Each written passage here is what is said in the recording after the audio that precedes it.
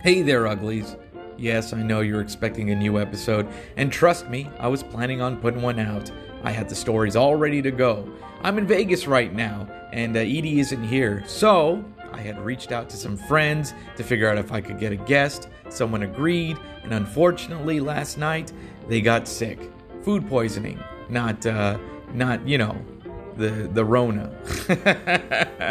But I was like, I don't want to just not put anything out. Let me dig through the crates. Let me pull some stories from old episodes that I enjoyed. I hope you enjoy them. And I also pulled some stories from episodes that we unpublished that you can't find unless somehow you save them all.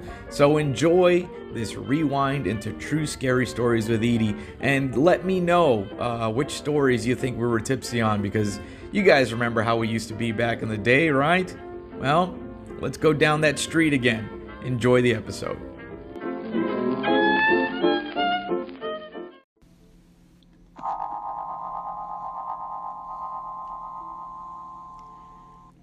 And this next story is called Offline. It would have taken a tornado to tear Simpson away from video games. We had a strict schedule. Every Saturday night at 9, Sim and I met like clockwork on a private voice chatting platform. It was an important tradition, and we kept it going ever since Sim moved out to the northeast side of the country. Our moms both hated the hours, but they knew it was our only shot at staying friends, so we never got caught too much shit for it. Sim and I were friends since kindergarten, so we always felt like we never should have been split up in the first place. Plus, it was summer. Neither of us had any plans but sleep, sushi, and maybe more games on Sunday. That night, we spent a couple of hours on an RPG and then moved on to a first-person shooter that had always been Sim's favorite. There was a mechanism in the game that kept track of how many times a player killed others and how many times he died. As per usual, Sim and I dominated the leaderboard every time. We were cocky kids, and we let the other randoms know it by talking a metric ton of shit. Sim had no problem telling a kid to kill himself in the chat. Looking back, that was pretty fucked up. Even then, it was a little heavy. I had sarcastically warned him again and again against saying it, but our friendship was a delicate balance. We bonded over those online battles, and it always brought us a bit closer together, so I never wanted to ruin it by sounding like a baby. Some guys and girls took it personal, sure. There were arguments, cusses, and tears. Sim powered through it all. He took a lot of pride in berating and beating down the bitches who thought they could buy this game and beat him. Poor Simmy never had to deal with any bitch quite like this. Sometime after 1, on a cold night, he logged off out of nowhere. A couple of seconds later, I got a text. Power's out. 12:58 a.m.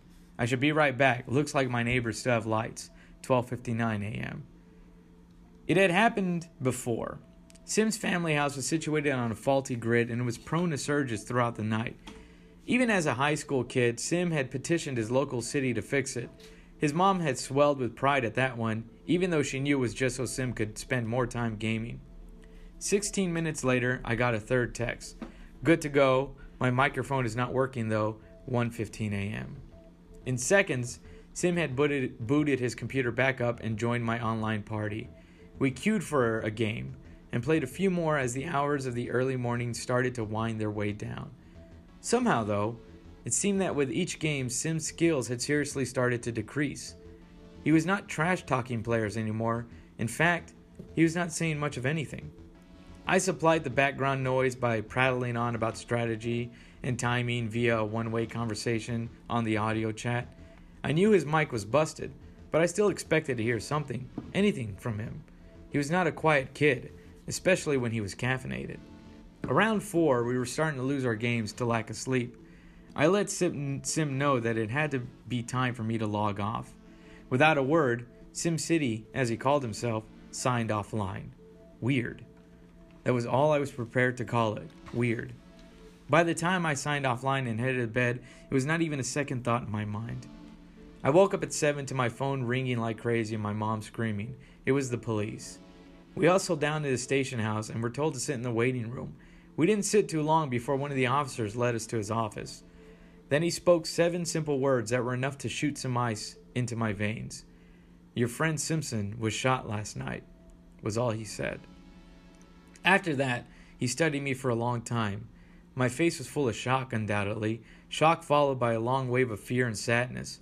I cried a lot, but then I was ashamed. He continued, I am sorry to say he succumbed to his wounds and his assailant is still at large. There is some evidence on his computer that you two talked last night. That is why our police department was contacted and why you were brought down to the station this morning. We need some answers.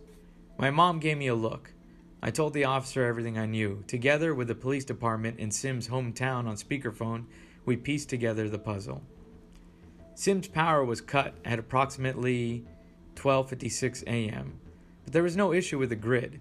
The way it was done, someone had to cut the electricity locally. When the perpetrator was finished, he stepped inside. 2 dirty boot marks were recovered from the welcome mat. After that, the officers ascertained that the perpetrator murdered Sim and every member of his family. The entire thing was probably done with a semi-automatic, maybe with a silencer, and there was no evidence of patience or pause. They were shot like it was an execution. The killer simply walked inside, stepped into every bedroom, and shot 6 or 7 rounds into its occupants. The officers believe that the killer didn't even step inside to the bedrooms to see if his victims died. At 1:10, power was restored to the property. At 1:13, the computer in the basement was logged into the network. At 1:15, a single text message was sent from Sim's phone to mine. The killer left blood-stained fingerprints that are still being scanned. At 4, the electricity was cut again. The subject presumably then left the property, and an hour later a note was discovered by the neighbor on the front door of the family's house. It read, in sloppy juvenile handwriting, Sim City has been wiped out by Player 1. A suspect was never identified. The DNA and fingerprints did not match a single search in the crime database. Any recent attempts to trace relevant IP addresses had been blocked or rerouted by sophisticated software, and the boot prints the officers found were about as common and as useless as any others around.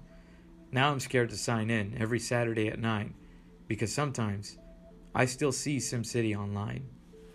Oh no! It was a young dude who he had said some bad stuff to, and then he came and killed everybody. Oh, well, that's why you shouldn't, those games don't talk shit online. Those games are so violent, don't you know? Oh, yeah. Oh, man. That's definitely what happened, and I guess they never found the kid. Nope. Well, there you go, guys. That's why you got to be nice to us in our comments on iTunes, because you never know. We're crazy.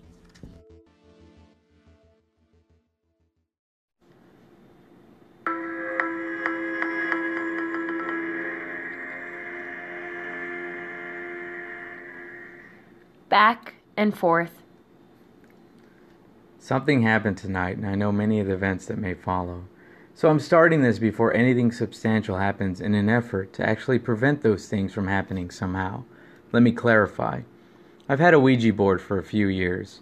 I've used it a fair amount of times. I know how to use it, what the dangers are, etc., etc. I was with my group of friends tonight, and they wanted to use my board. I agreed, as we usually get a kick out of it, and nothing too bad ever really happens to us. We don't go all out trying to protect ourselves by lining all the doorways with salt and stupid things like that.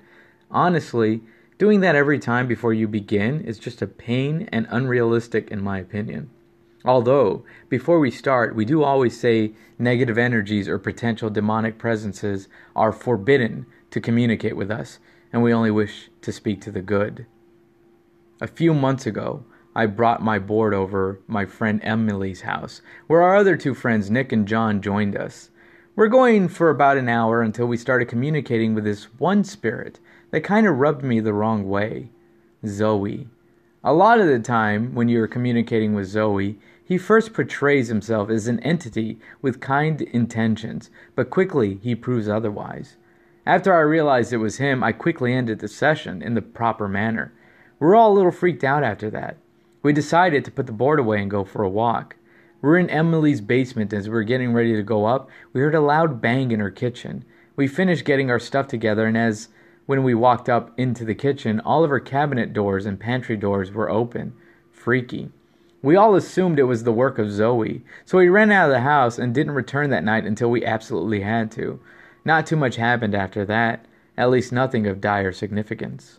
Small things were happening to really only me. banging or knocks in my house, unexplanatory footsteps here and there, things of that nature. I didn't really take any of it too seriously, to be quite honest, since I never felt as if I was in danger.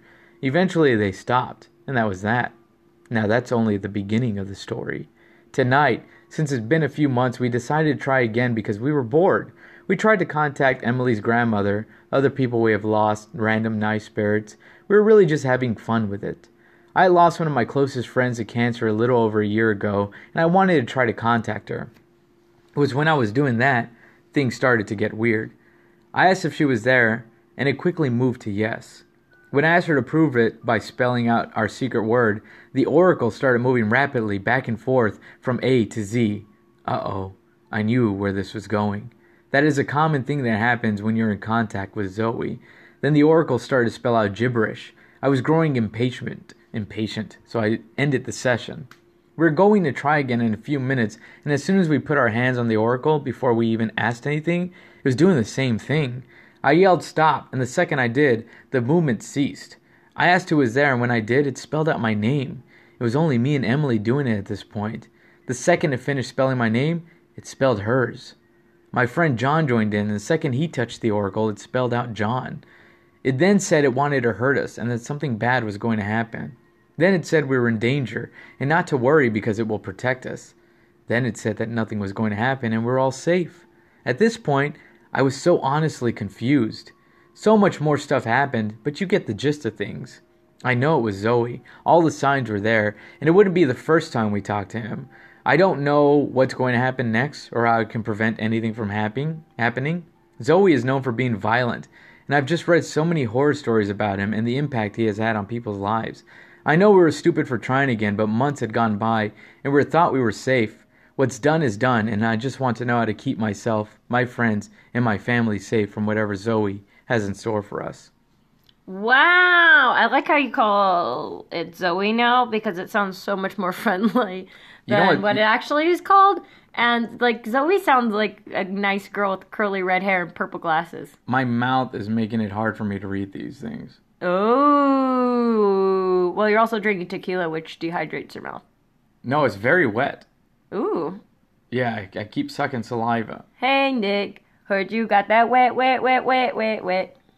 Okay. Well, I was trying to make it scarier, but maybe the tequila's a thing too. Okay, why did you laugh when I read the title? What? I read the title and you were laughing. I was saw thinking you. you're a stupid Luigi board. I was like, what a stupid idea.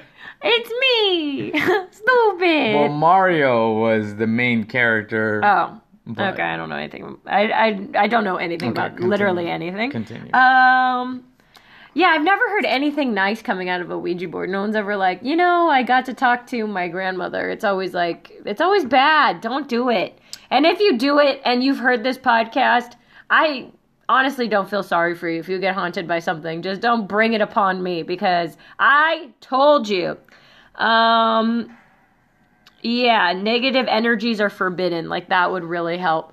Hey, but we don't go through all of the putting salt on the door. Oh, you mean when you're contacting demons, you can't be bothered to take any precautions, you dummy? You just tell them not to show up? Yeah. Hey, can you guys not show up? No negative energies. Those are forbidden. Like, negative energies are really gonna be like, oh, we're gonna come, but they said no negative energies.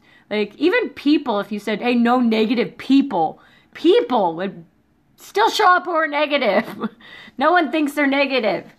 Even demons, they think they're nice. Yes. But no, that's not going to stop it. So this person I really don't feel bad for because it's like, well, you're playing with a Ouija board and you didn't take any precautions. And it's their Ouija board, so it makes sense that they were the ones that were experiencing more of the paranormal I can't be bothered to put salt on the door. You mean salt, the seasoning everybody has that could protect your soul for eternity? Wait a minute. Is that why we put salt around alcoholic drinks? Because it protects the spirits? Yes. Oh my god. And it's also more fun to be more dehydrated the more you drink. The more dehydrated you are, the funner. Because alcohol dehydrates you. That's what. I don't know if that's what makes it fun, but it does do that.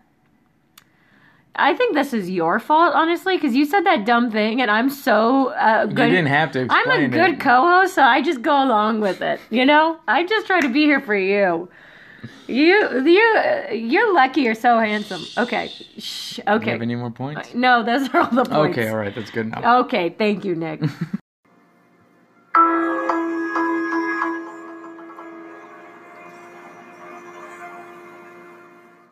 What history leaves behind. I live in Czechia, near Prague. Czechia is an ancient country full of Gothic castles, and the history can definitely be felt here. There's an eeriness that comes with land that has just seen too much. From the Black Death to the fact that every major tragedy and war in European history has left its mark in Czechia. As with any old country, there are many dark tales of screeching spirits, haunted spots, burning witches, and terror-striking hellhounds. But don't get it wrong. Czechia is a very nice place. Definitely worth visiting. I just love emphasizing the murky, gloomy stuff no one but me usually cares about or feels are real. So, with that being said, this story takes place a bit far away, like 30-minute car ride from Prague, in a small village my friends live in. One of the friends lived this story and later relayed it to me. It was a nice evening of a warm summer day, and my friend was spending time in a pub with someone she knew. Spending time in a pub is as natural as taking a bath around here. It doesn't matter if you're 16 or 60. It was one of those days young people spend wilding out, riding bikes, drinking, getting high, or just doing whatever good time is synonymous with to them. While doing this, they often drift from village to village. Villages and towns are only like 1 to 2 kilometers apart until very late hours. So, she's just chilling in this pub. Out of nowhere, a terrified young couple bursts through the door, totally panicking. Naturally, she and her friend immediately take care of them, and when calmed down a bit, they convey the cause for their lack of composition. They were just taking a walk from the other village, walking on a road, with fields to their left and the woods to their right, when the sound of hooves drumming on a concrete reached their ears, coming from behind them, from utter darkness. Turning around, their eyes, adjusted to the pitch-black dark by now, supported marginally by the faint moonlight, fell upon a dark figure, bent forward, sporting black horns and galloping quickly after them. Its black hooves grooving, clack, clack, clack, clack, on the concrete surface. They run for it. They run full speed for their very lives until they entered the village and saw light coming out of the pub and popped in. To this day, nobody knows what it was. And I don't know if someone from that area has experienced something similar, but she told me the woods, the one on the couple's right when it happened, hides some kind of dump, and that dump in the woods just radiate evil. It's been a few years now, and all I can say is that the older I get, the feeling of strangeness of a land that has seen so much history unfold is getting stronger and stronger. But please, visit. Yeah, come on. Come on, man. How come you don't want to visit? Is it the hooves? Yeah, it's okay. Is it the hooves? They just make sure you get to the pub quick. That's all they're doing. Right. They got kids at the bar. Yeah. They got kids at the bar. Some places, though, I don't know if this is true, but I heard if you are old enough to put the money on the counter, you're old enough to drink in some countries. Yeah. That sounds fake now that I'm saying it, but well, some countries true. are just lax with their like drinking wine is a big thing in like the Mediterranean kind of thing. At mostly maybe in Czechia. What's it called? Czechia. Actually, I didn't look it up. I couldn't tell. Okay, I just read what it says. It's CZECHIA. I'm sure we're completely wrong. Yeah, so it could be Czechia. Like Czechoslovakia. So if anyone, any uglies out there know, don't tell us because we don't care. Yeah, you're gonna spell it out. How are you gonna tell us?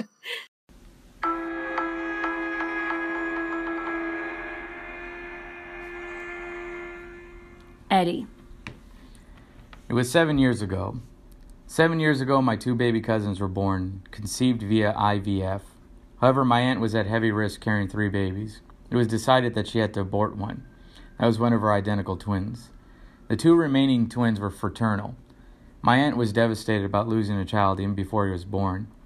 When she went into labor, my family and I were there at the hospital. She gave birth to my cousins, a boy named Bobby and a girl named Jenny. The babies were completely healthy. Jenny was so joyful and happy. She was born smiling. Bobby was a bit withdrawn. He was the identical brother of the child we had lost. He was sickly and very weak. He had to stay in the hospital for over 2 months after he was born. The doctors told us that it was the complications from aborting a sibling that shared an amniotic sac with him that made him weak. Around 5 years passed and the babies grew up normal. Bobby gradually became healthier. However, he would constantly have night terrors, but whenever he would wake up, he would forget about him. Our families lived together in the same apartment building, so Bobby and Jenny came to me every day while our parents went to work. Then my grandfather passed away. In his will, he gave me a telescope, a compass, and a magnifying glass. They were pretty old and crummy. I had them repaired and polished. I used to look outside of my house with the telescope sometimes. One day, Bobby and Jenny came up to me and asked me for my telescope. I loved their curiosity and I gave it to them. They looked at the park in my complex, giggled, and laughed. While Bobby played with the telescope, Jenny looked at the magnifying glass and started looking at the walls. She turned around to Bobby and then she asked him, "Bobby, who is that behind you?" I thought that was a comment that was odd. Bobby didn't notice what she said and simply replied with a "What?" Jenny simply said loudly, "Nothing," and continued playing with the magnifying glass. I didn't think anything of it at the time. A few months later, my aunt and uncle took Jenny to the dentist for a routine checkup, so I was alone with Bobby. I prepared his evening snack, which is a glass of milk with strawberry jam mixed in it. I gave it to him and went to fix something for myself as well. When I returned, he had already finished the drink. He asked me for more, to which I replied, "Aren't you full? That was a big glass." He replied, "Yes, it was, but I had to share it, obviously." "Share it with who?" I asked him. He replied, "With Eddie, of course. Who else?" I proceeded to ask him, "Who's Eddie, Bobby?" Bobby replied, "Stop joking. You know who Eddie is. Everyone does. He's my brother. He looks exactly like me. He always forgets his snacks, and I have to share every time. If I don't share, he gets angry." This weirded me out a lot. Eddie was one of the names that my aunt was thinking about naming one of the twins before the abortion. Did someone tell Bobby about the pregnancy problems? What I thought was that Bobby's little brain probably couldn't fully comprehend what happened and created the imaginary sibling. Another year later, Bobby and Jenny were playing hide and seek in the house. She had taken my magnifying glass and was running around everywhere looking for Bobby, pretending to be an old school detective who was searching for clues. I was in my room watching YouTube when I heard Jenny scream. I ran to her and saw her sobbing. Bobby was with her, trying to console her, but she kept screaming. I picked her up and started to collar her. She blurted it out while crying, "Bobby hit me!" Her crying continued, so I put her to bed in my room with some ice cream, after which she quieted down a little bit. Bobby went off to watch TV in the living room. I went to check on Jenny after giving Bobby a sandwich to eat. Jenny had eaten about half of the ice cream when I entered the room. I said, "Hey, are you all right now?" She said, "Yeah, I'm okay, but Bobby scared me." I asked her, "What did he do to you?" Jenny told me the following. "Well, I was looking for Bobby with a magnifying glass, and then he came up to me and screamed in my ear loudly. He then hit me at the back of my head and started laughing. His head was completely red with the red dripping from cuts on his forehead. Then he broke the magnifying glass and ran away. Then he came back without the cuts, and then you came. He scared me so much." When I asked Bobby what happened, he feigned ignorance. He simply told me, "I just found her crying. Maybe it was Eddie that hit her. She described him to me. His head bleeds a lot." My magnifying glass was broken. When I picked it up and looked at him through it, I saw a dark silhouette of a boy sitting beside him, covered in blood, smile at me through the broken cracks of the magnifying glass. In my culture, we have a belief of an unborn spirit, that is, a spirit who is unable to be born. Often the incomplete parts of such spirits were replaced with demonic mana that changed the incomplete spirit and twist them into a very dangerous and very, very evil entity. If you see a child with cuts on his forehead, be warned.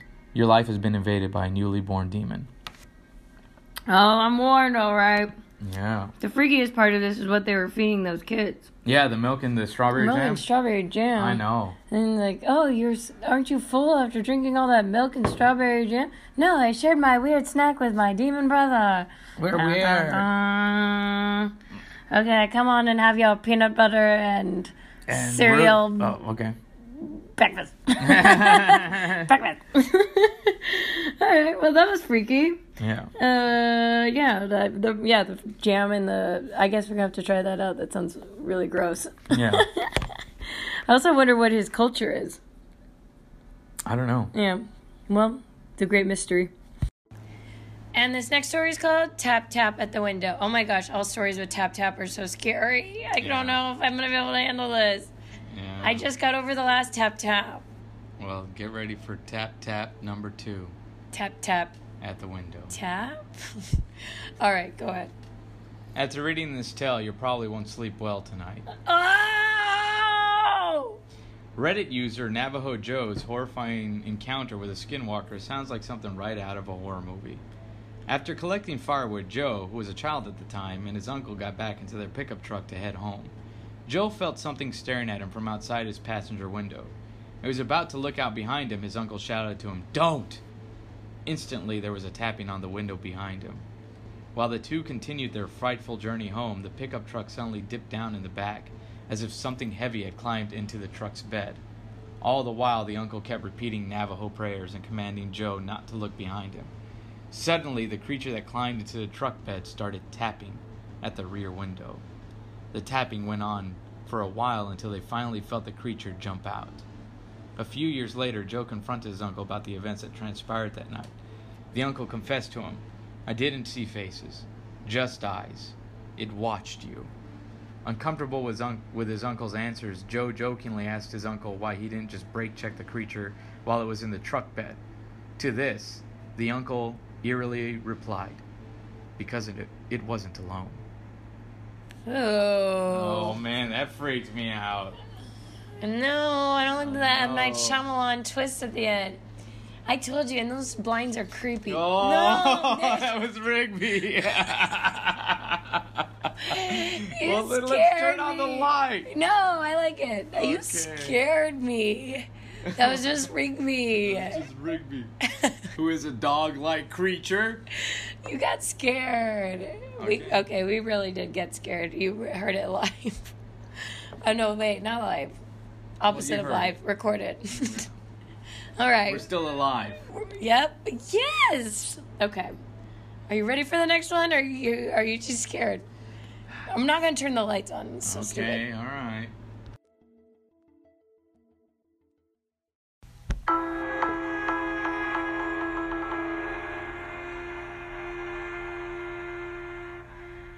I live in a simulated town.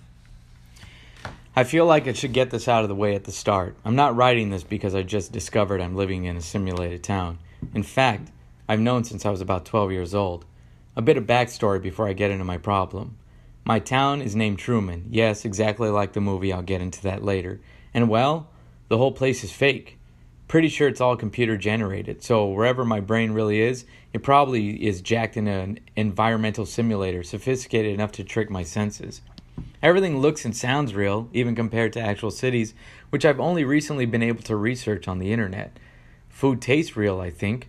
I've never been anywhere outside of Truman, so I have no frame of reference, but it certainly looks like pictures and videos of real food that I've seen. The town itself is about 20 kilometers from one end to the other, and everything is built on what a circular island surrounded by endless oceans. No airport, no ships ever coming or going, so basically no way to leave the island. Standard fake town stuff, I think. As I said, I didn't realize how weird all this was until I was 12. I was on my computer late one night doing some research on the internet, which is pretty much a joke. You know North Korea? Imagine their internet access with about 50% fewer pages. Yeah, not a great amount of detail about the outside world. But then that night, I remember my computer monitor flickering violently. The system powered down for a short time, and when it came back on, bam! Real internet access. Real news from the real planet Earth. It took a long night of clicking around and reading articles for me to put the pieces together and finally come to the obvious conclusion. There is no town called Truman. I mean, there are a bunch of them, but not mine. And you know what? Honestly, didn't care. It was a shock at first, no question, and it took a while to really come to grips with the situation, but in the end, it didn't bother me at all. I spent a long time researching other cities and found that they always had pizza restaurants and movie theaters and stuff, and really that's all my 12-year-old self cared about. I wasn't missing anything. But a lot of those cities also had violent crime, poverty, drugs, and a ton of other bad things that really freaked me out as a kid. Truman didn't have any of that, so I kind of just kept it to myself. The thing is, I'm pretty sure it was supposed to bother me. I mean, I think the whole point of why I'm here was so that I would eventually figure it out and react in some way. The next morning, my parents asked me if I had finished all my homework, and I said, yup, and showed them the report I had written about tigers or whatever. They both stopped and stared at me like they were taken aback. My dad said, yeah? You didn't find anything else? You were on the computer all night. My mom said, yeah, you didn't find anything unusual? Something you want to talk to us about? I said, nah, just tiger stuff. What's for breakfast? and after a few seconds of silence, they went back to normal and made me some pancakes. It never came up again. On top of all that, I didn't know if I made this clear yet, but this town is a really crappy virtual environment. If the goal was to have me believe it was a real place for a long time, someone seriously dropped the ball. I recently discovered Rick and Morty, and you know that episode where the alien scammers put Rick in a simulation? I'm talking that level of incompetence. To start with, they named the town Truman, for Christ's sake. Google and type in Truman, fake town, and literally the first result is a movie about Jim Carrey living in a fake town. And as if that wasn't obvious enough, there's this whole endless ocean nonsense. I mentioned before that, unlike Truman Show, this town isn't a set. The people in it aren't actors pretending to be ordinary citizens living here. The whole place is computer generated, which means they could have easily just simulated a planet with no easily perceivable boundary. They would just rather render new environments as I walk through them, which would be much harder to detect. Instead, endless oceans. So I think the whole internet glitch thing was supposed to be my big tip-off that things weren't right, and that was supposed to spark me into some kind of, freak out, anger, terror, insanity. I don't know what the goal was, but I'm fairly sure that they, or whoever they are, didn't expect me to just say, whatever, and roll with it this long. They tried to get me to a lot throughout my childhood, but I just kept refusing to engage. I was walking along the coastline at the edge of town one time, and a mysterious-looking man approached me and said, "Did you ever notice how no boats or planes ever leave from here?" And I just said, "Nope," and kept going. I've received dozens of cryptic emails all along the same vein. Something's not right in Truman. We're all in terrible danger. This is all a lie. Wake up. You have to wake up. And I ignored them all. Things always went back to normal after a while. I started dating a girl when I was 16. She was also fake, as is everyone else here, but I didn't care because, well, I was 16. And one night she called me around 1 a.m. saying, "Nathan, they're coming. Oh my God, they're coming for you. You have to get out of Truman. Get out." And then the line went dead. She was gone for a couple of months and then showed up back at school. We went out a few more times after that. These prompts stopped around the time I turned 18. For a few years after that, things were more or less normal. I'm a pretty simple person, I guess, and I never had any reason to rock the boat. I had my fake family, my fake friends, lots of fake fun stuff to do, and since they never bothered to program a fake college into Truman, I no longer had to go to school. For a while I tried to get a fake job, but that didn't pan out. Every manager at the store gave me the same response when I asked. A few seconds of dead silence, followed by, "I'm sorry, but that is unavailable at this time." It didn't matter, though, because my parents continued giving me money every week and never asked me to move out. In short, I was content. So here's why I'm finally talking about this after all this time. I really don't think the simulation was intended to run this long. In fact, I'm not sure anyone is even still monitoring what's going on in here. A few weeks after I turned 22, I noticed the first glitch at a park near my house. A few men were playing a game of checkers on a table near a tree, but one of them didn't have a chair. He was sitting, but there was nothing underneath him but air. I blinked a few times at this, and the chair was there. I was so used to my virtual environment by this time that I didn't think weird must be the trick of the light. I thought, a glitch. Boy, this place sucks. The glitches were actually pretty amusing at first. There would be people at cafes drinking hot cups of coffee, but there would be no cup, just a sloshing pile of coffee in their bare hands. Sometimes I'd go into rooms and it would take a few seconds for the color and texture of the walls to appear.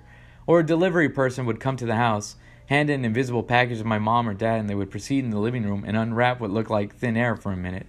Other times, random objects would appear in places they shouldn't. People would stomp around in boxes instead of shoes.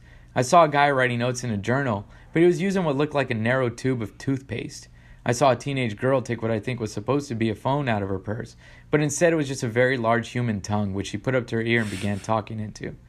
As the glitches began to increase in frequency, it became more and more difficult to interact with my environment. Once I was stung 5 times by bees I couldn't see. Apparently I had walked through a flower patch that I also couldn't see. When people started glitching as well, I became a little more concerned. I went out for a walk one afternoon and noticed there was this person walking about 20 meters ahead of me, but no matter what I did, he was always at the same distance. He never changed his pace, even when I ran as fast as I could or stood completely still. He still appeared to be walking at the same rate, but always at exactly the same 20-meter distance. I would turn a corner, and there he was, 20 meters away. Every now and then I would see people driving past in a car, and none of them will have faces, just blank spaces above their necks. Sometimes people would arrive at a building, but instead of going inside, they would just walk straight up the side of the building towards the roof. When they reached the top, they would keep walking directly up into the sky until they were no longer visible. And you know what? That white noise buzz of many people talking in a crowd, that disappeared a while ago. Now they all just chant the same thing at the same time. Chat log unavailable at this time. Chat log unavailable at this time. Over and over again. Over time, I stopped being able to interact with anybody. When I talked to people, their responses were either unintelligible sounds or there would be no sound at all. I tried to get a coffee the other day and the barista looked at me for a moment and then began laughing. Really loud, hysterical laughing. All while looking at me directly in the eyes until eventually I just left. Getting something as simple as food has become a major challenge. Things are so buggy that most of the time I either don't know what I'm getting or can't find someone who will sell it to me. I've tried to eat more than a few totally ordinary objects because I was sure they were supposed to be food. Finally, I caved. I went to talk to my parents one morning to finally tell them I just noticed something unusual happening in Truman. Dad was sunk up to his waist on the floor and was saying, "Hi there, how are you?" over and over again to the closed front door. I went to find Mom instead. She was sitting on the couch reading a book with blank pages, but otherwise looked normal. "Mom, can I talk to you for a second?" She turned her head almost 180 degrees around to look at me without moving her body. I was looking on the internet last night and I think something's wrong. Her expression didn't change. She said nothing. I think Truman might not be a real town. I think this town is fake. She stared. I'm pretty freaked out about this, so what do you think I should do? She stared. She opened her mouth to say something. She changed her mind and swiveled her head and continued back to reading. Nothing changed. I need to get out of here. I tried talking to other people, and exactly the same thing happens. I've been all over town trying to find some other way to trigger whatever's supposed to end this simulation, but the prompt stopped so long ago that I'm worried it might be too late. Meanwhile, this town is continuing to fall apart at an alarming rate. The endless ocean is now just an untextured white void at the edge of town. Many buildings have turned into large rectangular boxes with no features. The sun doesn't even move anymore. It just hangs directly above the town, and the air is starting to get uncomfortably hot. I don't know if I have a body somewhere out there in the world, but if I do, I don't know how much more time it has or what will happen if it dies. I'm running out of options here. Please, if you have any ideas, help. What an interesting story. Yeah. We never heard a story like this. This is so interesting. No, and it's funny, like sometimes I'll be playing a video game, and I remember I used to be into Sims, and I would think to myself, randomly, I'd be like, what happens when we get tired of playing this game? Well, it's like Neopets. Sorry, I don't mean to be a dork, but it's like Neopets. I have Neopets that are somewhere that are dead. Or Tamagotchi, or Nano. I have got all of the. Sorry, I got all of the. I got all the references today. Or Nano Pets, or whatever. It's like when you're done with them, where do they go? Well, yeah, I'm talking about like. Do you think that the simulation was only made? He's the only real one, or do you think there's other people who are real in the simulation? Oh man, and then they just don't know. They haven't found each other. Yeah, like maybe there are other people who are in the town who are like, what is going on? And then it's also like, here's another question. What if, because he didn't respond to the prompt, they were like, okay, well, let's give up on this. Yeah, they're like, we're shutting down this. Yeah, like he should have responded when he found out it was fake, but he was too comfortable to, there's so many levels to this. Yeah. But he was too comfortable to be like, okay, well, I need to say something and find out if I'm the only one. Maybe they were like, oh, maybe it was just a test where they're like, let's grow someone in a simulation and see what happens when they figure it out. And then when he didn't care, they were like, oh, okay, well, let's abandon this project. As in they programmed like as much of a real human mind into him to see. And I think he is human, because what's up with these other people? Well, that's what I'm thinking, is that maybe he was programmed with a whole bunch of human personalities and traits, and they're like, let's see how this works out. And a lot of people just want to be content. No, people just want to be content. And then by the time he wanted to say something, it was too late. But what would have happened if he would have said something right away? Like, hey, what? Then also, how is he writing this? Because he must still have the good internet that actually connects to the rest of the world. Well, it's funny because it was on Reddit. There is that weird meme out there that somebody put where they were playing Sims, right? And they're like, yeah, I had a family of Sims. I sent them all to college. They all became computer scientists, and then they all proved a theory that said that they were living in a simulation. Mm-hmm. So I've never seen this meme. I've seen it. And it's Well, just, yeah, and then they obviously. shut down. Like the people are like, it got really weird. Like, And they then it proved was that like they an were- FBI. It was like, FBI, turn this off Turn right this now. off. And the I mean, FBI that's just texts the whole them. thing about AI. You know, there's robots now that I are know. becoming aware. My friend Brian, he really thinks that we are living in a simulation. He thinks we're living in a computer simulation, in that everything that happens is like, it is a number calculated from a computer to be like, okay, this is the outcome of this, and this is the outcome of this, and this is just all computer simulation in the future. He really believes that. He There's calls a lot of people it, that do. what does he call it? Simulation theory. Yeah. And sometimes when he sees things, he'll be like, oh, this because of the simulation theory, where he'll be like, you know, sometimes I see coincidences, or I see like little glitches in the pattern. Yeah. Where he'll be like, okay, well, you know, he'll see the same person walking by or something like that. It's like kinda a deja vu. Yeah, it's kind of like the Matrix or something like that. He might just be crazy. I don't know. I think. I just listen to him because I like to listen to weird things. I mean, it's funny. We were just talking about this to somebody, and the idea of believing in these stories enough to like enjoy them.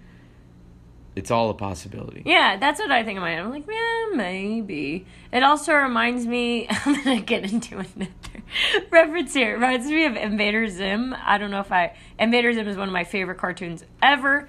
And Zim is an alien. He comes from a different planet to take over Earth. And what he does is, to pretend to be a human, is he makes like simulations around him. Where he has fake parents. They're like robot parents, Yeah. and they kind of do this kind of stuff. And it's like the comic relief of the show is that the parents will be open the door and be like, "Hey, son, what's up?" And they'll be like stabbing their eyes, because they're not really programmed correctly, because he doesn't know what it's like to be a human. Yeah. So he has all these simulations around him. He has like a dog who's a robot, and the dog does things that it's like, you know, that's obviously not something a dog would do, because he doesn't know what a human would do. Or he'll be like, I need to eat meat. Or stuff like that. But you know, he thinks that's what humans are like. This guy may have been okay. Let's take this in consideration. We'll do the computer scientist theory, right? So, in order for these people to get a PhD in computer science or a master's or whatever, they probably have to do a final like project. That maybe they work through for years. So they go to the lab, they create the simulated town, they graduate, and then they just walk away, and the town continues to exist. Because they're like, oh yeah, I got it. It's like their Eagle project for like Boy Scouts have to do something similar. They have to do like a big project at the end to become a Eagle Scout. And then it's just like, all right, that's it. Or like even like business majors and stuff like that in college. Like I used to work for, I'm sure I've said this before, I used to work for Scott Peterson, the murderer, because yes, I have said this to you before. Okay. I said I used to have Lacey Peterson's job at there's this place in San Luis Obispo called The Shack, and it was owned by Scott Peterson, and that was his project as like a business. I think he was a business major, and for his final thing, it was like, you have to make a business, and he made this sports bar, and I worked there. Wow. You didn't know that? No. That's like one of also the reasons that I'm so into things like this and into like crime and stuff like that, because I used to work for Scott Peterson. I had no clue. All right.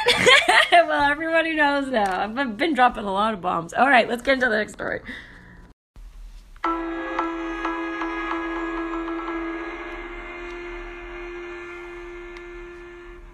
Missing. The following is a story my grandpa used to tell me before he passed away. Disclaimer, I'm not a WW2 buff, and I'm just telling the story the way I remember it, so some dates and locations might be off. My grandpa was a British infantryman in the Second World War. He was only about 19 years old when he enlisted to serve his country, and while he thought that joining the military would give him opportunities to see exotic locations around the world, he was never deployed to Tunisia or Italy or the Pacific. Instead, he ended up practically in his own backyard, Switzerland. Now, this is just some historical information, but it's important to understand before reading the rest of the story.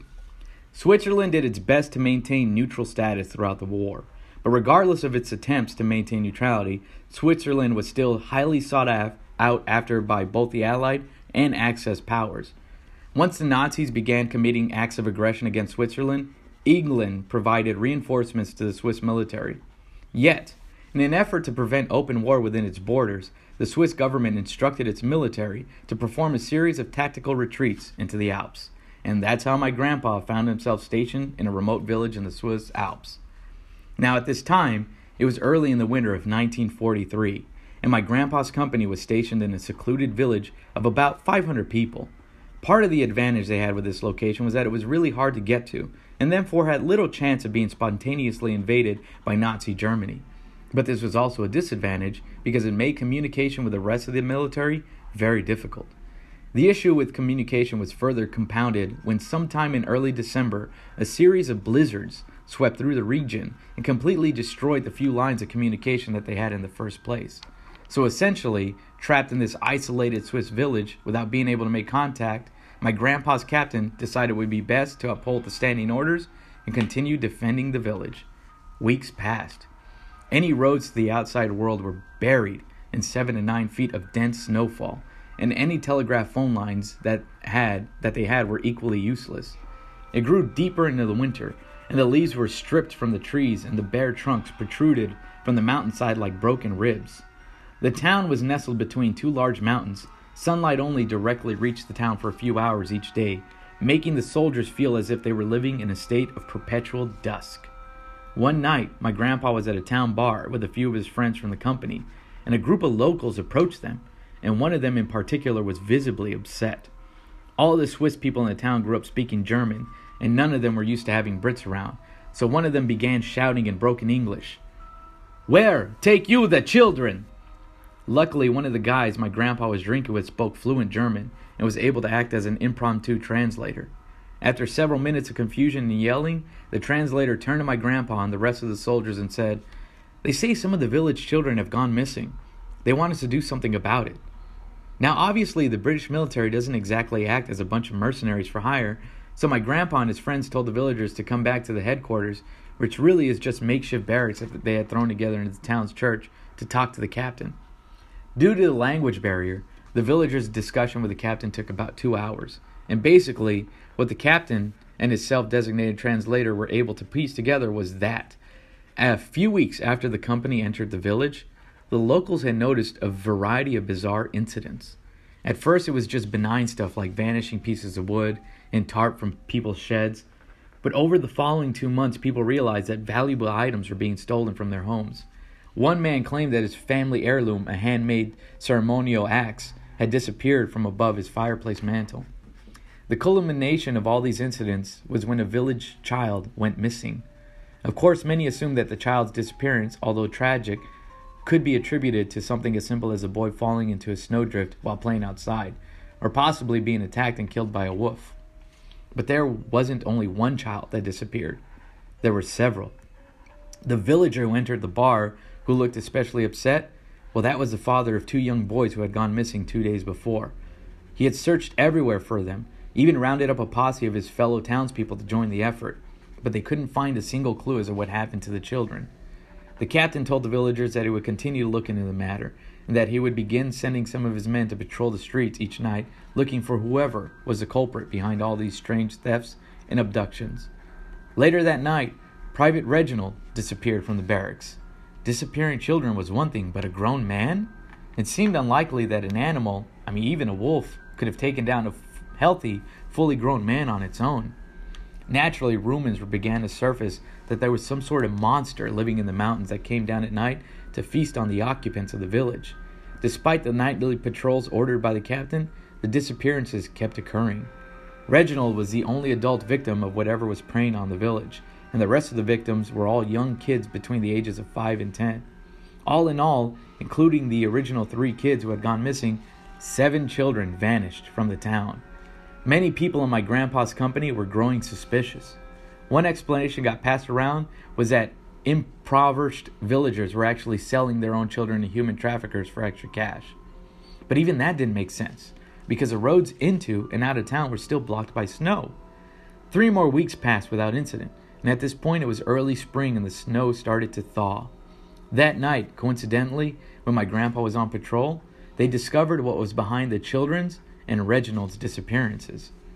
It was sometime past midnight when my grandpa and his comrades,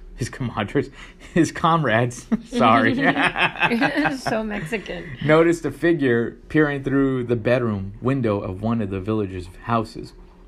My grandpa was at the opposite end of the street, so at first, the figure looking through the window didn't see the patrol. My grandpa and the other soldiers yelled at the prowler and immediately tore itself away from the window and began running away. Everyone in the patrol was certain that this was what was behind the disappearances and break-ins. They ran as fast as they could in pursuit through the melting snow and ice in the dead of the night, screaming at whatever it was to stop. They kept running and soon found themselves on the outskirts of the village, where the snow was still fairly deep. The figure jumped into the ground. It looked like it vanished into thin air. But as the patrol grew closer, they realized that the prowler had actually just jumped into a cave that had been hollowed out into the side of a snowdrift. Just as the soldiers began yelling into the cave for the figure to come out and show itself, several gunshots exploded out of the entrance to the snow cave. Without thinking, my grandpa and the rest of the patrol shouldered their weapons and all began firing into the hole. Silence. They waited for what seemed like hours, but was really just a couple of minutes. One incredibly brave member of the patrol volunteered to climb into the cave and investigate. He drew his pistol, kneeled down, and crawled into the cave. Several seconds later, he emerged with a completely horrified expression on his face. My grandpa took out his flashlight and shined it into the cave when he saw the gruesome explanation behind the strange occurrences in the town. The figure that they had been chasing was Reginald, the private who had gone missing weeks before. They had shot Reginald right through the heart.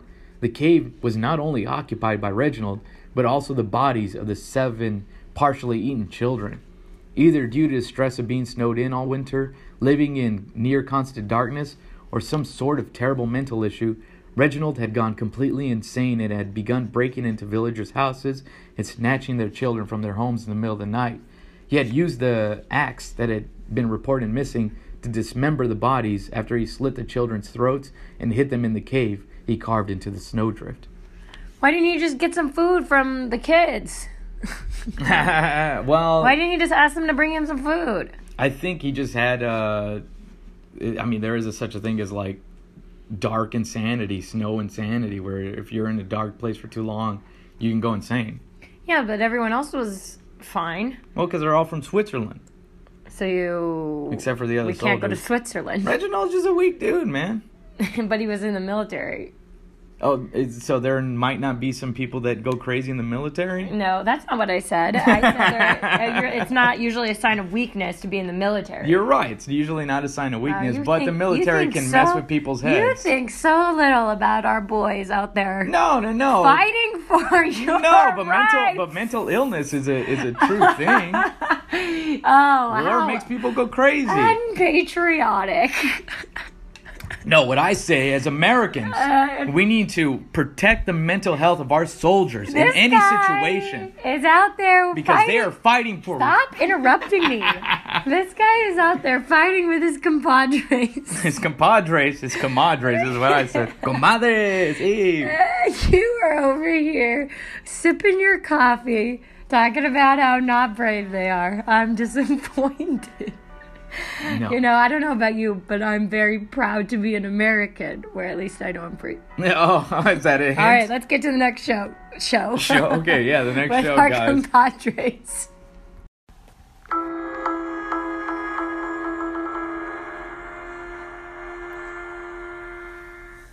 Settling. My mind definitely wanders to some interesting places when I'm completely alone with my thoughts.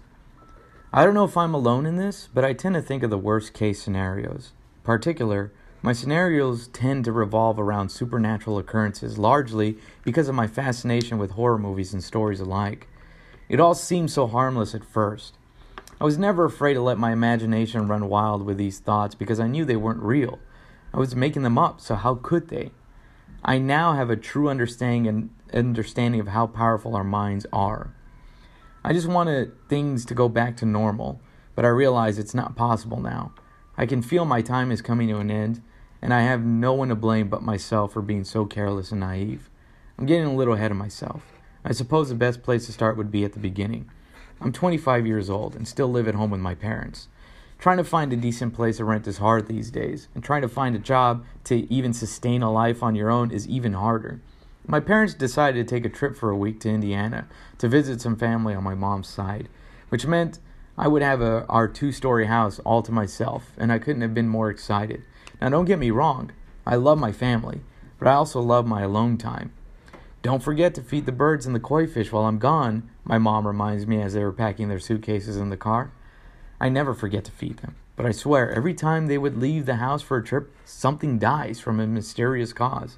Literally, never happens any other time, and whether it's just my bad luck or timing, I can never tell. I won't, I responded in somewhat of an annoyed groan. I know my mom suspects I neglect or mistreat her pets while she's away because of the convenient timing of when something dies. I will try to keep the kill count low this time, I joked, and tried to plaster a fake smile on my face to hide my annoyance. My mom didn't find the joke very amusing, though. I'm serious, Jen. I don't want to come home to another dead animal. I'm going broke for every fish and bird I've had to replace. I'm sorry. Bad joke, I responded defensively and threw my hands up in the air to signal that I surrendered. To be honest, I was always annoyed at how she considered her pets to be more of things than living creatures. They both reminded me of things to keep an eye on around the house and gave me a kiss and a hug goodbye before they finally took off. They had barely backed out of the driveway when I heard them arguing about something trivial. I rolled my eyes and walked inside the empty house. Our house is what I would consider to be a typical 2-story house. It has 3 bedrooms and 2 bathrooms upstairs, along with a giant loft that is used as a play area for my nieces and nephews. Downstairs is where you'll find the kitchen, which has a connected dining room. Next to that is our main living room, where most of our time is spent. There's a second dining room and living room, which is only used during large family gatherings. Besides the wall that divides the kitchen from the extra dining room, the floor plan is fairly open. Now, my thoughts do not start wandering immediately. From the moment my parents leave, I usually distract myself with reading, watching TV, or any other useless task that I feel like doing at the moment. It's once I truly settle and become aware of how silent my house is. Once I'm aware of the silence, it's as if the house suddenly begins to come to life. Creaks and groans that are typically drowned out from the sounds of laughter and arguing just erupt from the house, as if it's waking up from a deep sleep. At that moment, I decided to take full advantage of the solitude and silence to finally finish reading my book I've been working on for the past few months. It's a great read, but hard to really stay focused with so much outside distractions and noise. At one point, I took a bathroom break and used this opportunity to also take time to quench my growing thirst. As I'm drinking my water, I look over at the blank screen of the TV, displaying nothing but a reflection of the room in front of it. I couldn't help but imagine how it would react if I saw the shadow of a figure in the reflection. A typical scenario used in a good majority of horror films. It would definitely scare the crap out of me if anything ever actually happened.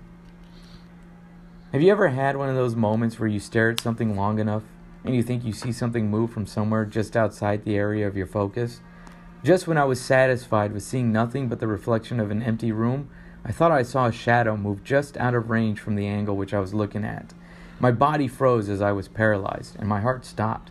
I focused even harder on the screen, waiting for the shadow to move again. After 5 minutes, which felt like 5 hours, I didn't see anything move again, and decided it was just my eyes playing tricks on me. I assumed they were probably fatigued from reading so long. I decided to switch things up and watch some TV instead. I reached for the remote, and when I looked at the dark screen of the TV again, I saw a figure standing about 10 feet behind me. I couldn't make out any distinct features, but I could tell it was a woman because of the long hair and feminine body frame. I quickly turned around to face the being, but there was no one there. My heart pounding a million times a minute by this point. I turned again to the TV screen. No one was there. Now, I should probably use this time to explain that there is no way I was seeing a ghost, and how I know this was a result of my vivid imagination. By this point in my life, we lived in the house for over 10 years, and not once did anyone experience anything supernatural. Also, our house is a brand new house when my parents bought it, and they've been the sole owners ever since. This house isn't built on some ancient burial ground or a hot spot for the dead. Stupidly, I again decided to convince myself that my eyes were playing tricks on me and continued to turn the TV on. Little did I know that my imagination was a true culprit of my visions, not my eyes or any ghosts. I settled on watching a romantic comedy in order to take my mind off the strange events that took place. Once the first commercial began to play, I noticed a sound coming from the upstairs, at the corner of the room just behind the TV. It reminded me of a day where I had the house to myself until my parents came home from running errands, and it was really windy. I noticed a creaking sound coming from that very spot in the ceiling, and it was like someone found a very weak part of the floor upstairs and was just rocking back and forth on it. Turns out the awning over our back patio is in that very spot, and my dad forgot to fold the awning in, and the wind was catching it. This caused the awning to sway and create the creaking sound I had been hearing. However, now, as I look outside, I notice there's not a small breeze outside, and the awning remains still. So, what could be making that noise? Typically, I am more than happy to disregard strange creaks and groans the house makes once I'm alone, because I knew there was always a logical explanation. I'm aware that houses make various sounds that can only be described as the house settling. This is different. The longer I listened, the more the creaking sounded like footsteps. I couldn't move because I was absolutely terrified. I tried to get my body to move, but I was afraid to make any noise that would attract whatever was upstairs. After a few painstakingly long moments, I managed to finally convince my legs to move and gathered the courage to check out what could be making the noise upstairs. I knew that all of the doors were locked, and I would have heard somebody breaking in if they tried, so I convinced myself that there was a logical reason for this creaking. Right as I approached the first step, the creaking suddenly stopped.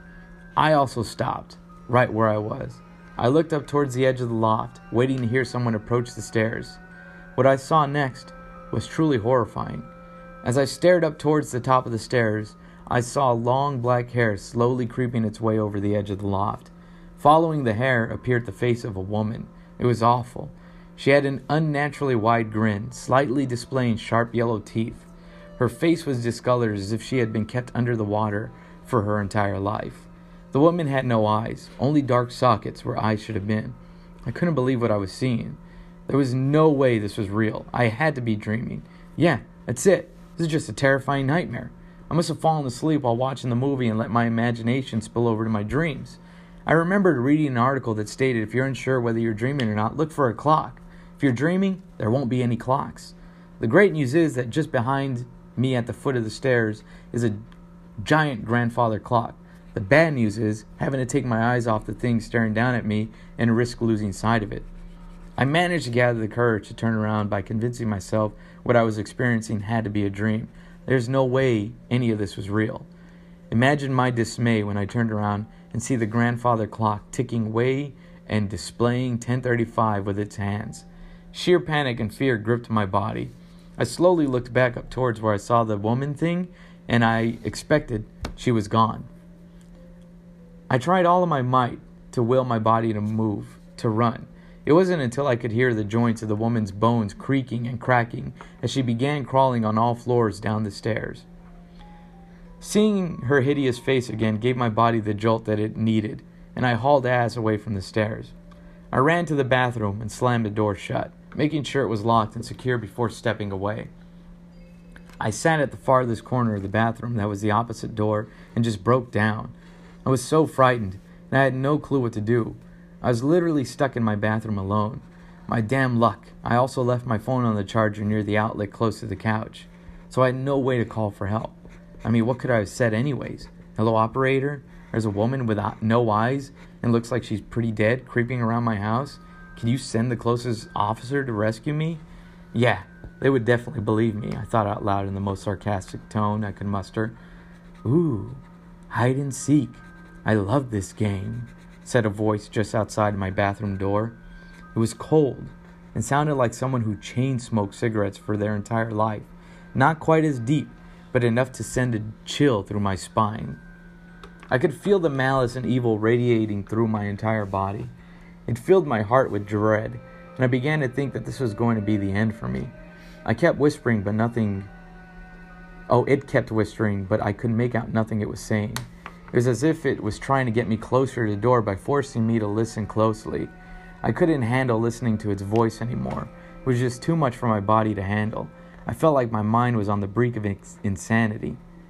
I must have imagined this thing up. I created it out of fear, and it knows that. I guess I got exhausted from the terror of it and fallen asleep at some point.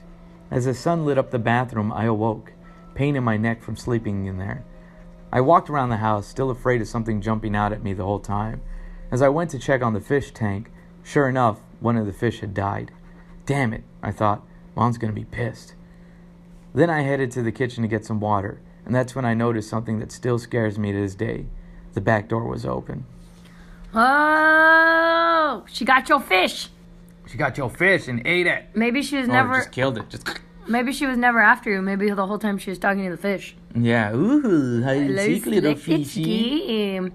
It's always so interesting to me that in all of these stories, the person's always like, I was so terrified, I couldn't handle it. And at some point, I guess I must have fallen asleep. Like, I can't even fall asleep by myself if there's nothing scary. I'm too scared to fall asleep. These people see actual demons and just doze off. Yeah. I guess it just hits you. Yeah. Yeah, but it's like the first night. It's not like he's been awake for a week. Yeah. It's like the first night. He was up for like 10 minutes and he was like, well, I guess I fell asleep. I always like when they're like, well, what am I going to tell the cops? There's someone in my house. Yeah, that's what you tell them. Yeah, you don't have to tell them anything else.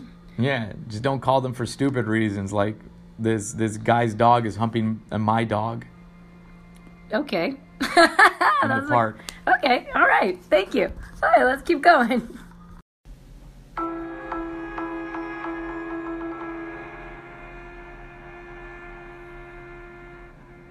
The Sally House. Back in October 2009, my friend Jono and I took a day trip to Atchison, Kansas, the alleged most haunted town in America. There are rumors that the Pope refuses to fly over Kansas because Atchison House is the gateway to hell. Jono and I were cynical about these claims, and we were going purely for the tourism aspect. We made our way to the Sally House, a 2-story home that used to house the practice of a local doctor. Sally, a 6-year-old girl, was brought to the doctor's house due to a horrible pain in her stomach. The doctor quickly diagnosed the pain as appendicitis, and he attempted to operate on her with very little anesthetic. Sally died under the impression that a man was torturing her. In the many years following Sally's death, several people reported disturbing events occurring in that house, including men finding mysterious scratch marks on their bodies. Every year, the Atchison Tourism Department brings in a group of paranormal investigators to host ghost hunts. Curious minds purchase tickets for the event and enter the house expecting one of two things: either debunking the idea that anything paranormal is happening in the house, or being scared shitless. While the ghost hunters were going over the story of the house and the investigation process, Jono gave me a strange look. "What?" I asked. He grinned a little and told me, "You were legitimately scared." I shrugged. "Yeah, because I want to be. I want to have this shit scared out of me. It's more fun that way." The house has 3 levels to it. A main level with a living room and kitchen, a second floor with 3 small bedrooms and a bathroom, and a basement.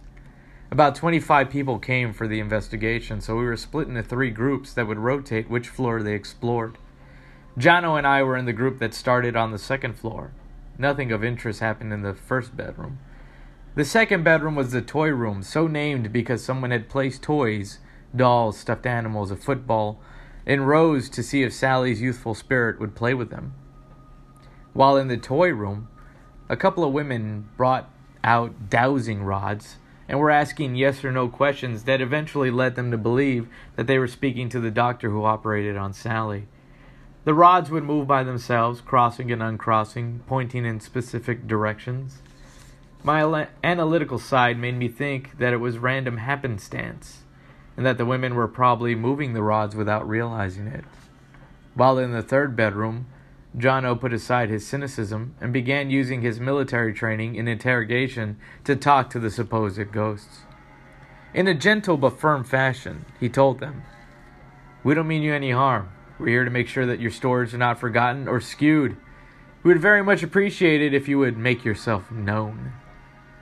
That's when we saw the light. A light shone on the opposite side of the closed door. We could see it through the crack. Then there was a thud. We ran back to the toy room to see what was going on, but nothing manifested, and none of the toys had been moved. While the 3 groups reconvened in the living room, Jono and I wandered back upstairs to look around. He turned to me with a confession. I don't think anyone heard me do this, but while we were heading downstairs, I said to the ghost, "Hey, we're going downstairs. You should come with us. We'd like for you to join us." "Oh, nice," I muttered. "You've doomed us all." We made our way to the basement with the rest of the group.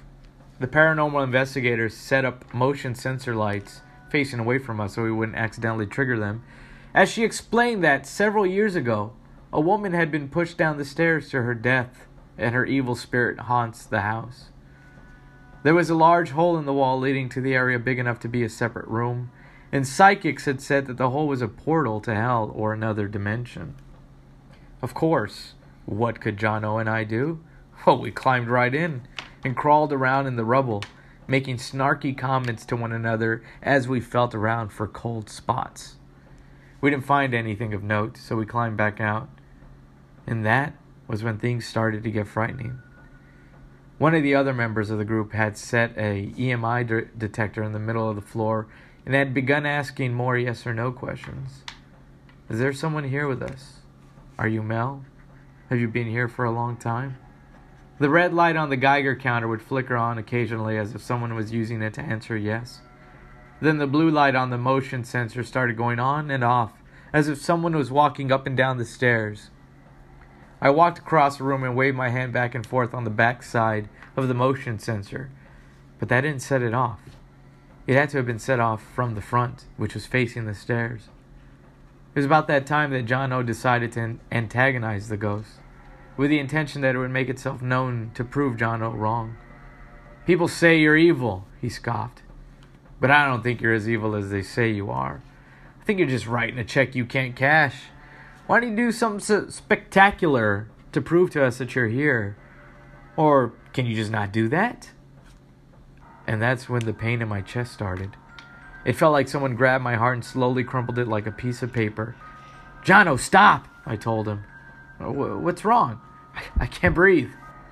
Rather than checking to see if I was okay, the other members of the group began taking pictures of me to see if anything showed up in the photos that they couldn't see face to face. In fear, I went to stand by Jono across the room. I felt the pain slowly fade. The motion sensor lit up again. Members of the group gathered around it, taking readings and asking the spirit questions. Jono went along with them and continued trying to piss off the ghost. "Yeah, this is really cute," he chided, "but can't you do something better?" Then the pain started again. I tried to catch my breath as I staggered over to Jono. Once I was with him again, the pain ceased. "It keeps happening when we're separated," I told him. Jono shrugged. Maybe the ghost is trying to hit on you when I'm not around." "Yeah, I guess I am pretty hot," I chuckled, trying to lighten the mood. The motion sensor flickered again. It's like it responds positively to your banter," one of the women pointed out. "It must know that you're a couple." Jono and I glanced at one another. We decided not to go through the awkward exchange of how we are definitely not a couple, that we had a more brother-sister relationship with no physical attraction. Finally, after all that agony, we went upstairs and converged in the living room as the team that had been there shifted to the second floor. Jono could tell I was still recuperating from the incident in the basement. Should we leave?" he asked. I sighed. Out of morbid curiosity, I want to see if it happens again. "Okay, I'll stop being so snarky. On the off chance that there is something here, it might be using you to get back at me for being a jerk." The living room had an infrared camera set up so that we could see any orbs or things in the room. I was skeptical. As a photographer, I knew that dust clouds can easily be misconstrued as orbs. Two young women placed a few pennies and marbles on the floor, and the questions and pleas came from the group again. "Are you here, Sally?" one of the women asked. "If you are, can you move one of the marbles? We just want to play marbles with you. Come play with us."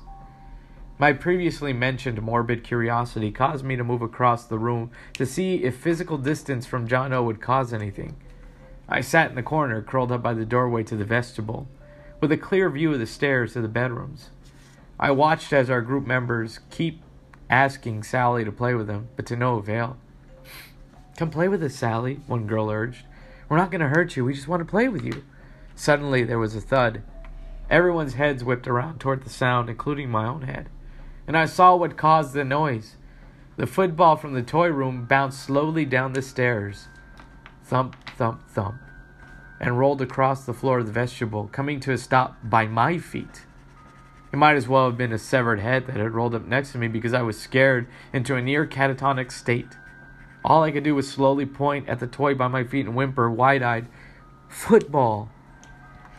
2 of the members of our group ran upstairs. I didn't take my eyes off the football, but I did hear one man yelling at the team upstairs. "Who threw that football?" he accused. "What football?" "The football from the toy room." "We didn't know there was a football in the toy room," a member of the team upstairs insisted. John O, seeing that I was in shock, scrambled to my side. "Are you okay?" he asked. When I didn't move, he reached over and took my hand. "You know I wouldn't let anything bad happen to you," he insisted, like the big brother he always has been to me. Our 2 group members came downstairs. "They swear that they didn't throw the football," the woman explained. "Well," another man in our group commented, "maybe Sally did want to play with us, but she didn't want to play with the marbles. She wanted to play with the football." My body relaxed as John O rubbed my hand with his thumb. "Are you going to be okay?" "I think so. Just a little shaken up," I understated. This moment led to the denouement of the evening, with us gradually getting back to our normal, bantering selves. I was a little amused at how scared I'd been by something as trivial as a football. John O and I left the house not long after midnight, and we made the drive back home. "So what do you think?" I asked him. I don't know," he shrugged. Maybe it was a herd mentality. Maybe it was because we had let ourselves be scared, or maybe there is something there. I don't know. I remained silent. I was just relieved that I had gotten out of that threatening environment. I just wanted to go home. Whoa, that wasn't. Oh, there's another part. No, that's it. So we'll never know what it was, or if there was anything. No, we don't know. I wish they would have said what the pictures were. Remember, because she said that it was grasping her, and all they didn't try to help. They just took pictures. Oh yeah, that's right. Yeah. Which makes the story believable, because that's exactly what ghost hunters do. Yeah, what people do, like, oh, shoot.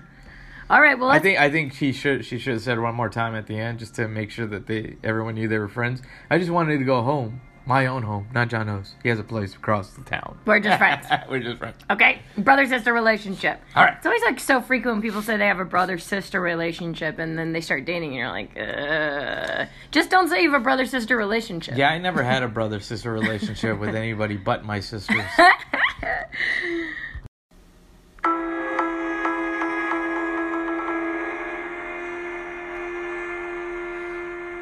Where are you going, Sammy? The experience that I recently had with the elevator game completely vanquished my skepticism regarding the paranormal. The other world sounded really intriguing, and I decided to go ahead with a ritual one fateful Saturday evening. I live in a flat on the 11th floor of a building, so despite popular advice, I decided to perform the ritual in my own building using the elevator I use daily. I walked out of my apartment with a steely resolve and reached the elevator. Something in my mind advised me against what I was about to do, but my skepticism got the better of me, and down I went to the first floor in order to begin with the ritual. As I reached the first floor, I went on with the 4, 2, 6, 2, 10, 5, 1 routine.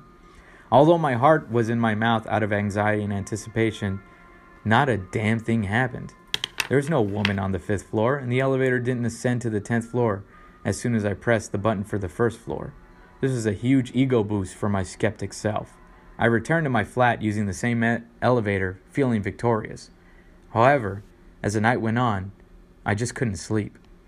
I usually have such a hectic day and I'm sound asleep by 11:30 p.m. at max, but something was really off about that night. The whole night I was twisting and turning. I kept waking up exhausted and covered in sweat. I started to do my chores to get my mind off everything. After finishing basic house duties, I went out to get some groceries. To my surprise, the elevator was out of order. I immediately made the mental connection of the damaged elevator to my performance of the ritual. I got very intrigued. I took the stairs, went out, got the groceries, and had a pretty normal Sunday. By 10 p.m. I was all ready to sleep when I heard a loud and shrill cry outside my door, which was strange as the only other people on my floor were out on vacation. I went out to inspect the noise, and I saw wet footsteps with a slight maroon tint to them, kind of like mud, but slightly redder, like someone has had a slight cut on their feet after walking in some muddy terrain. I followed the footsteps out of my stupid curiosity, and to my utter shock, they led to the elevator, which surprisingly was no longer out of order.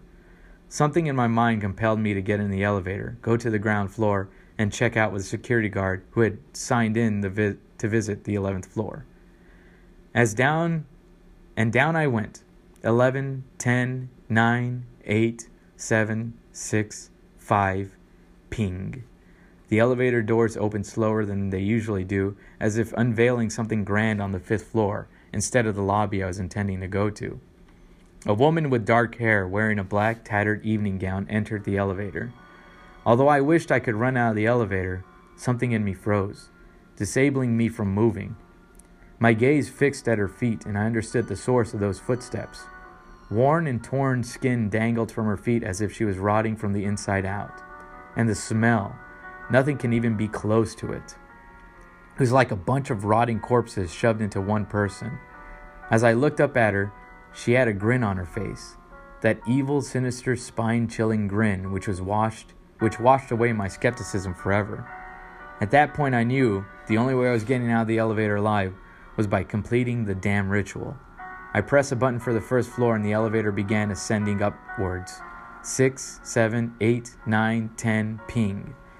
As much as I wished to get to the bottom floor and run out for dear life, I had this primal compulsion to run out as soon as the doors opened. I now understood why people get off the elevator on the 10th floor, despite it being so risky. You just want to get away from that woman. As I ran out, her voice was in my mind. "Where are you going, Sammy?" Scared shitless, I ran, only to discover my utter solitude in the other world. It was like the hallway was endless. I couldn't get away from the elevator no matter how far I ran. I was stuck in some sort of loop. I briefly caught the sky outside through the corner of my eye and saw the reddish sky. There even was the fabled burning cross in the sky. As soon as I saw it, I couldn't move away from my gaze as if in a trance. The cross was laden with limbs and body parts, which seemed to have been ripped off of bodies. I summoned all my will, looked away, and pressed the button to summon the elevator. To my surprise, and contrary to what I had read otherwise, the elevator opened up instantly. I got inside and reverse performed the ritual without any interference, surprisingly. Down I went to the 1st floor and canceled the ascension on time. I rushed out, traumatized, scared, and scarred. I took the stairs to the 11th floor, to my apartment, and crashed, senseless, on my bed. As soon as my eyes were shut, I was back in the other world. This time my run was accompanied by her chase, and followed by a sudden wake-up.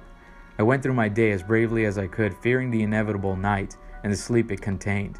I tried to stay awake as late as I possibly could, but I don't know when. I was back there again. This time she was dead ahead of me. I had no way of escaping. Her long, torn-out finger touched my abdomen. I was completely frozen. It was like a proper sleep paralysis. Her finger went through my skin and into my body. I felt a jolt of pain around my abdomen and woke up startled. I was burning up. I had a dark red mark on my abdomen, scared to the marrow. I went to the ER. Internal bleeding it was. That's when I knew I had to seek help. I went through some cleansing rituals on the internet, lying on the ER bed. The pain meds were kicking in. My lightheadedness came with a feeling of despair as I knew I wouldn't wake up from another sleep. I dragged my body to the chapel in the hospital. I prayed to God for the first time in my entire 25 years of life, just to keep me alive for one more night. I don't know when I slept, but the next thing I remember was waking up to the sound of the janitor cleaning up the chapel. I realized I had gone through the night unscathed. I immediately checked out of my hospital, bought some sage, cleansed my entire house, myself, my surrounding premises. It's been a week without any night terrors. However, I constantly feel a presence watching me as I get out of my house and cross the elevator to take the stairs. I know it for a fact that I'm alive as long as my faith is. The faith you just got? The faith he just got. The first time you prayed. Oh, this is really scary. Yeah, that one's weird. Yeah, and then you never know if it ever goes back all the way. Why would you even want to do this? The other world isn't good. Why would you just want to go to hell for a moment? They're all skeptics. Ugh, too much free time.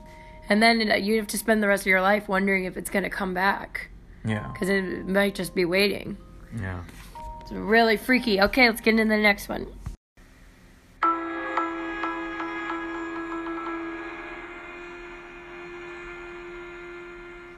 Day 58. I'm a producer for Alone, the TV show on history.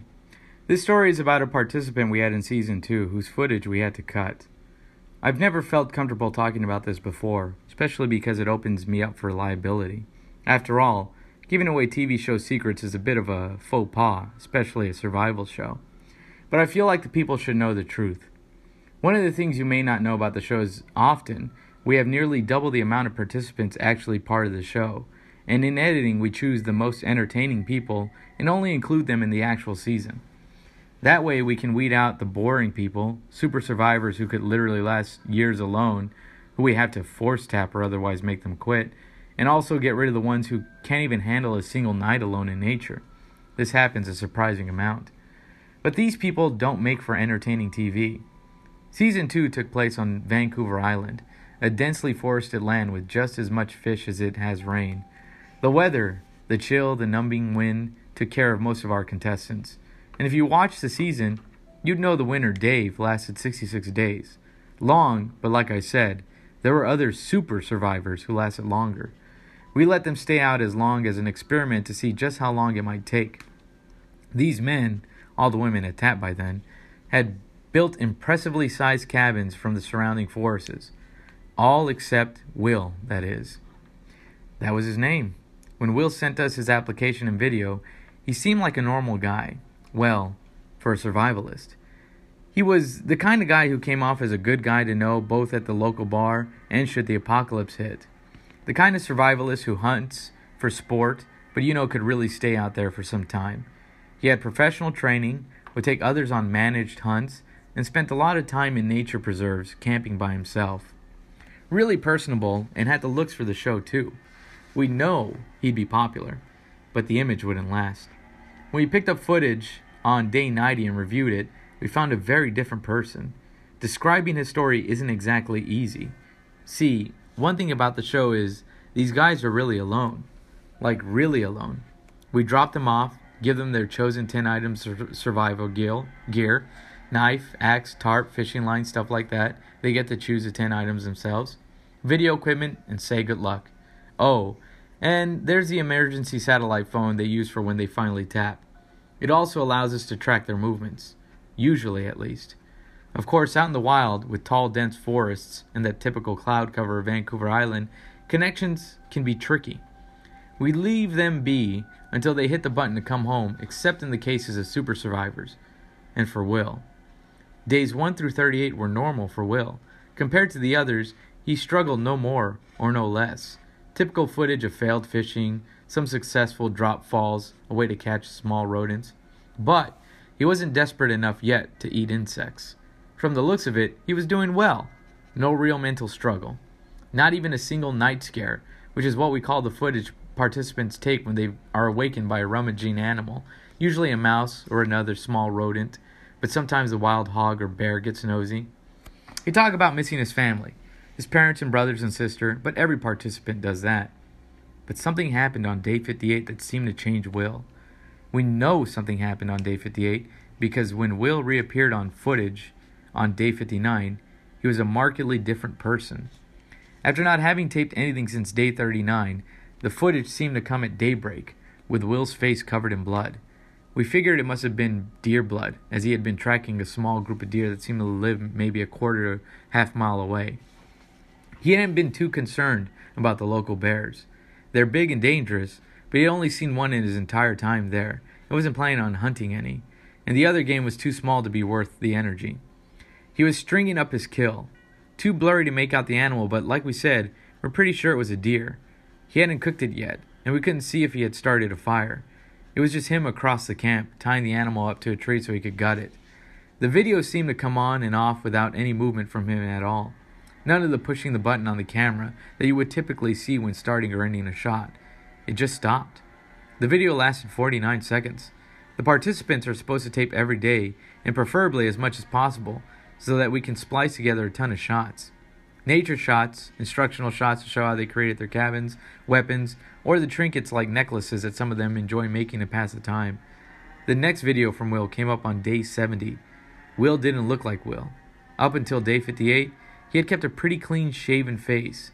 He wasn't a big fan of beards and took care to use his survival knife to cut as close as possible to keep that quarterback turned model image we saw in the application video.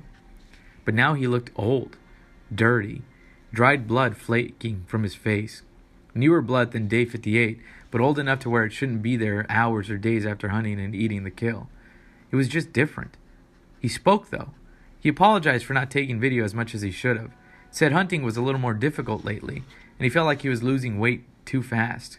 That he would dream of steak and of prior hunts and of family and of Thanksgiving dinner. He thought about tapping, but said it was too late for that. The video ended. As he had promised, the video started back up on day 76. This time, he was ranting, yelling at the forest. He talked about his food rotting too quickly despite the freezing temperatures, not being able to find any others to eat, and starving. This was far past frustration we typically see from the participants. This was anger, deep-seated anger. The footage ended abruptly when he threw his hatchet at the camera. He didn't tape again until day 82. But this wasn't normal footage. Not even like before. The video came on, and it's just him standing there, silent, still, not in his tent. In the middle of camp, though the video was zoomed in closely on his face, no blood anymore and no movement from him either. Not to turn on the camera, not to make sure the shot was in focus, just standing. This continued for 3 days. We thought the video must have inadvertently paused, but I am not joking. We even checked the GPS records on the emergency phone. For 3 days, Will stood in his camp without movement. Trees around him shaking in the wind. Rain and snow falling from the sky. Will remained still and looking off into the distance until the video shut off in the afternoon of day 85. The battery and video card on the camera should have ran out 2.5 days prior, but they didn't. They captured it all. We never did see or even hear any animals in the footage for those 3 days, though, which was weird. To be honest, we aren't sure what happened to Will. You see, we arrived at his camp on day 90, and Will wasn't there. It's not at all uncommon. Sometimes we get there and they're off hunting. We checked the GPS for the phone, but it was nowhere to be found. We waited in the camp all day until it started getting dark. We had already loaded Will's belongings, including the camera equipment, into the boat. A couple guys stayed behind in the tent to see when he'd show up. He never did. About 3 miles away down the coast, another suspected super survivor, Benjamin, had made camp. In his last scene, he's fishing along the coast, stick as a rod in hand and line in the water. He looks up from the river towards the camera, white-faced and wide-eyed, and the video abruptly stops. It was day 58.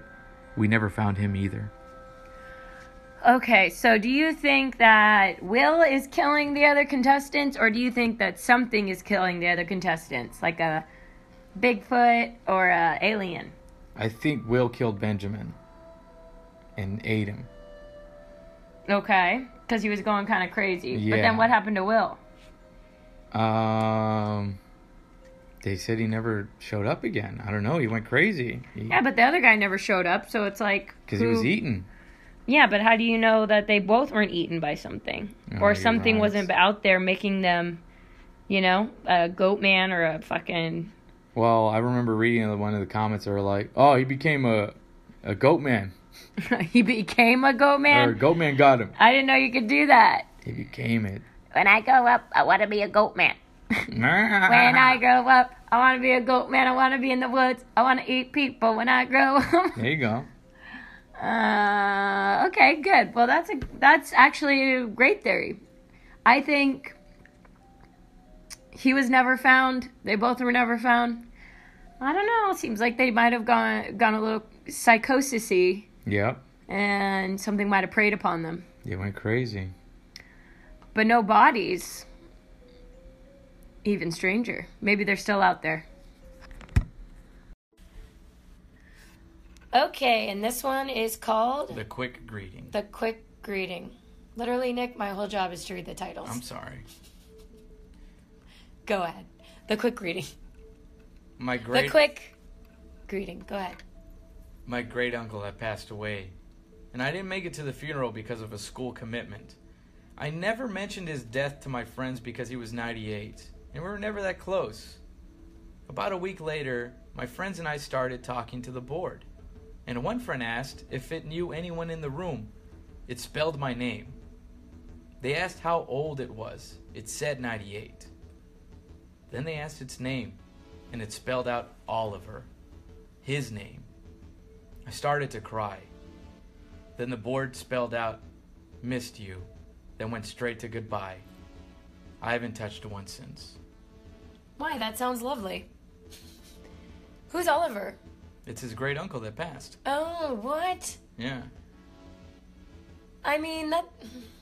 It could be just a demon, like, gaining the trust, like we've said all throughout this whole podcast. But if you had a really good experience, I don't know why you wouldn't touch one again. Missed you and then went straight to goodbye, because that's freaky. It is freaky. I would be like, but I wouldn't be super scared. Especially if it was missed you and not miss you. Now I'm scared. Yeah, because it was like, missed you.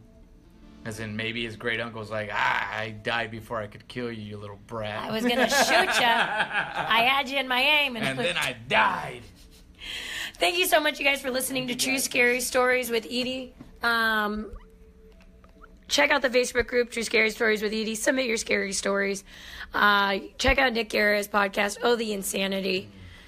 And check me out on Instagram at Edie Gibson Comedy. That was scary. Scary.